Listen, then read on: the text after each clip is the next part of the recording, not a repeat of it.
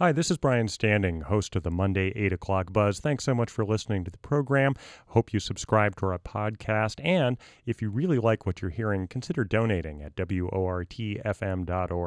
For the past 11 years, Madison has joined 11 other cities around the nation participating in the Kennedy Center for the Performing Arts Any Given Child program, which seeks to make sure all school children have access to arts education. The Madison Arts Commission has partnered with the Madison Metropolitan School District and a host of other organizations on Madison's Any Given Child initiative since its inception.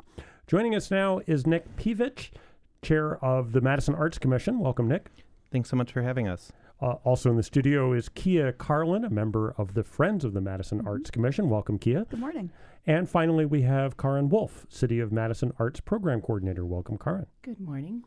So let's talk a little bit about Any Given Child and what are there gaps in arts education that we're seeing in the Madison area right now?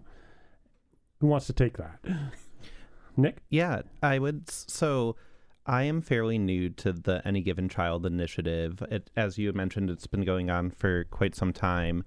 And what's fascinating is when you start to understand ways that things as simple as the ways that different facilities are structured with, every middle school is not built exactly the same.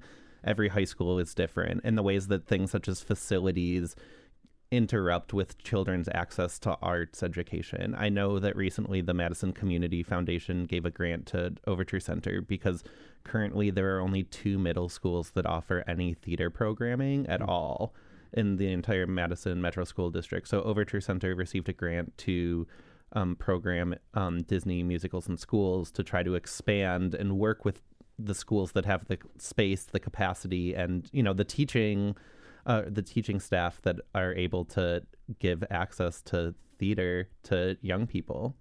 And obviously something like theater is that's a very labor intensive process. I mean, it's not something you can just do in a room with, one teacher and a bunch of students. Is there staff or institutional support for those kinds of activities as well?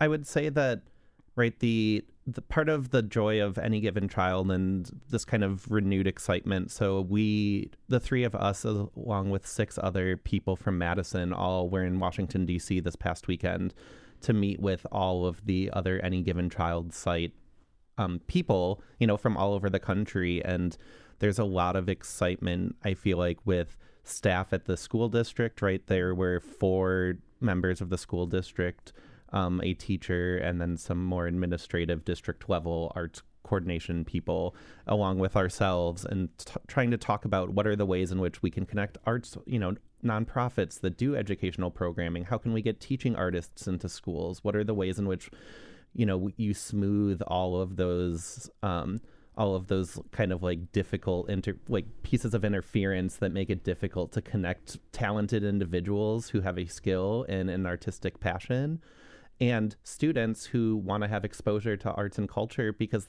the ways in which arts and culture allow young people to express themselves, to grow, to understand who they are in this world. And so what are the ways that Any Given Child, this initiative, can kind of help connect those 2 pieces? At the time that Madison applied, I know there was a lot of concern at looking across all of the schools in the district, and Any Given Child focuses on kindergarten through 8th grade and looking at the arts experiences available to students. And on the one hand, every K through 6 student in Madison and throughout the state gets a visual art and music instruction by certified teachers, which is actually something we learned that many parts of this country do not have. This is part of Wisconsin state legislative code that kids throughout the state at least get that level of arts instruction. But looking across the Madison schools, a lot of the other access to arts experiences depended almost wholly on the amount of money that school's PTO could raise to support. So there were schools that were having lots of guest artists, lots of field trips, and other schools that did not, and it was because of the dependence on sort of parents to kind of fill the funding gap. And Karen Wolf, talk a little bit about the city's involvement in this program. What is your role in trying to connect people with the Any Given Child initiative? Exactly. Well, it's a collective impact project, and it was designed by the Kennedy Center to apply to participate, you needed to have the highest levels of the city government. So our mayor had to support it, the largest performing art facility, and of course the superintendent of schools. So when we applied in 2010, we had that level of engagement that we all, at a very high level, the city and the arts community and the school district all believed that having equity across the schools for arts instruction was a big priority. So you mentioned that you were just in D.C. and you met people from similar cities like around the country. And you mentioned a little bit that you learned about some things that Wisconsin is doing perhaps a little better with arts education. What did you learn from some of our peers about things that maybe Madison area could do better in arts education? Nick? I was amazed by the team of people in Missoula, Montana. They have a really great vetting process for teaching artists. So a teaching artist proposes and says, I want to do puppetry and I want to work with kids from kindergarten through third grade. They design a lesson that's based around classroom curriculum. There is kind of a vetting process to make sure that that teacher is, well equipped, has the lesson plan, and then any teacher within the district is able to, through a web portal, just request that that teaching artist comes. And then, there's obviously fees and, money that's kind of shifting around to compensate the person, but that it's like shopping for what kind of artist you want to bring into your classroom based on your, based on your classroom's interests. So it's really amazing. And I know that there's been some of that that's been done here, but in Montana, it was extremely robust. Karin, what impressed you? I was impressed with some of the curriculum for training teaching artists. Madison has a plethora of artists, but we want to make sure they have access to know how to do classroom management and all the skills you need to bring into the classroom. And some of those programs really have that well developed.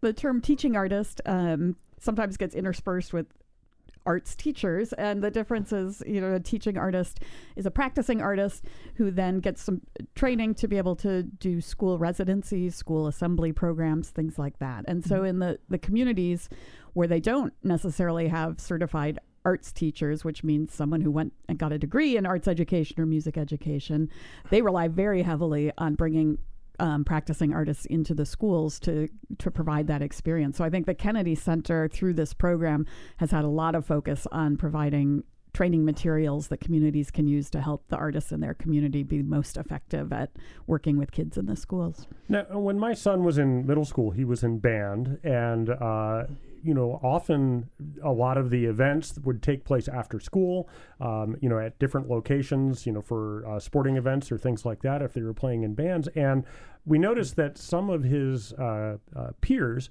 had difficulty with transportation, getting to events like that. Is there a focus on some of those practical aspects of making sure that kids not only have access to arts education when they're in the classroom, but in some of those other activities where, you can't get a school bus to get to, say, Bree Stevens Field or something like that, and to increase that level of participation for all people? Are there equity considerations and those kinds of things as well, Kia?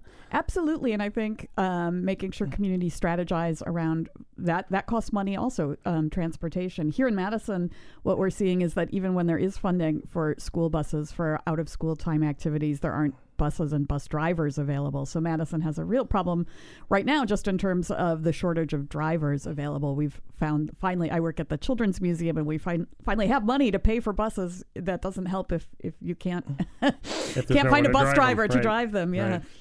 So what's coming up with the Any Given Child initiative? What are you working on in the upcoming year or so? Karin?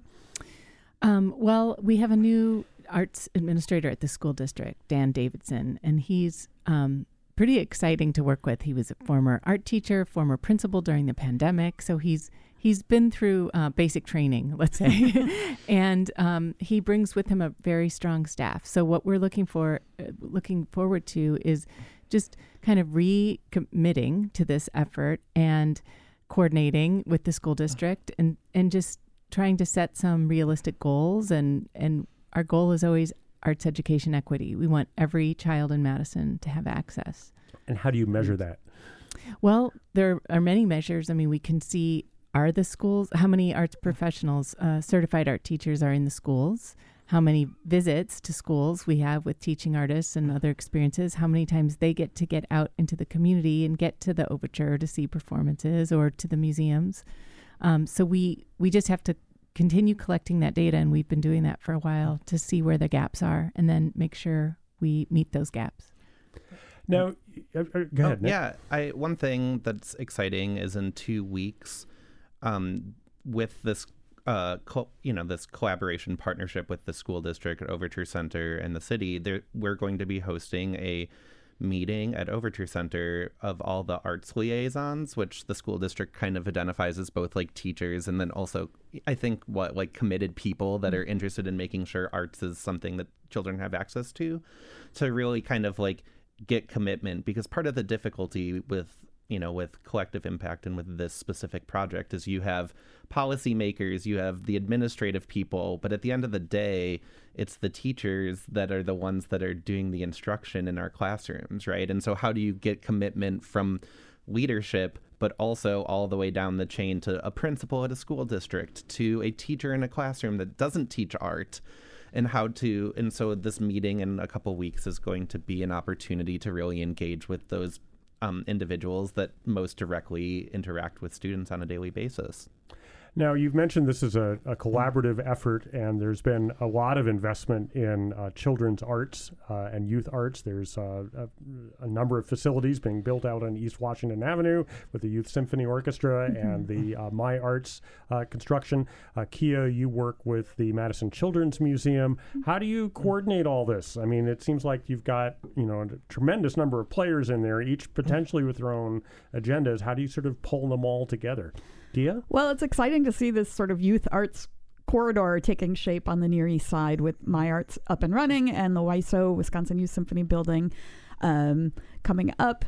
We do hear, I've been on a few focus groups related to those projects, and still there's the perception of some gatekeeping, or that, at this time, Madison Youth Arts Center isn't set up as a place to drop in and just pop in and get an arts experience. So it's they have great access and subsidized rates available for groups that run programming that kids register for to hold their programming there. But we're not yet we haven't yet recreated what Madison had long ago when the teen loft was downtown and kids could just stop by after school without being enrolled in a program. So we're all these organizations are looking at that too, and how do we really open it up? And what are the prospects for something like a teen loft being recreated? It was very interesting to be in a focus group because those of us who are in the sort of arts world wanted to say, yes, throw the doors open. And for folks who work with students in after-school programs, it's not nearly that simple. So there were lots of questions around, if anyone can walk in, that also mean adults who maybe have no business there can walk, there's balancing out safety needs of youth and students participating with this open doors idea. So there's a lot to work through, I think. All right. We've been speaking with Kia Carlin of the Friends of the Madison Arts Commission, Nick Pevich of the Madison Arts Commission, and Karin Wolf of the City of Madison Department of Planning and Community and Economic Development.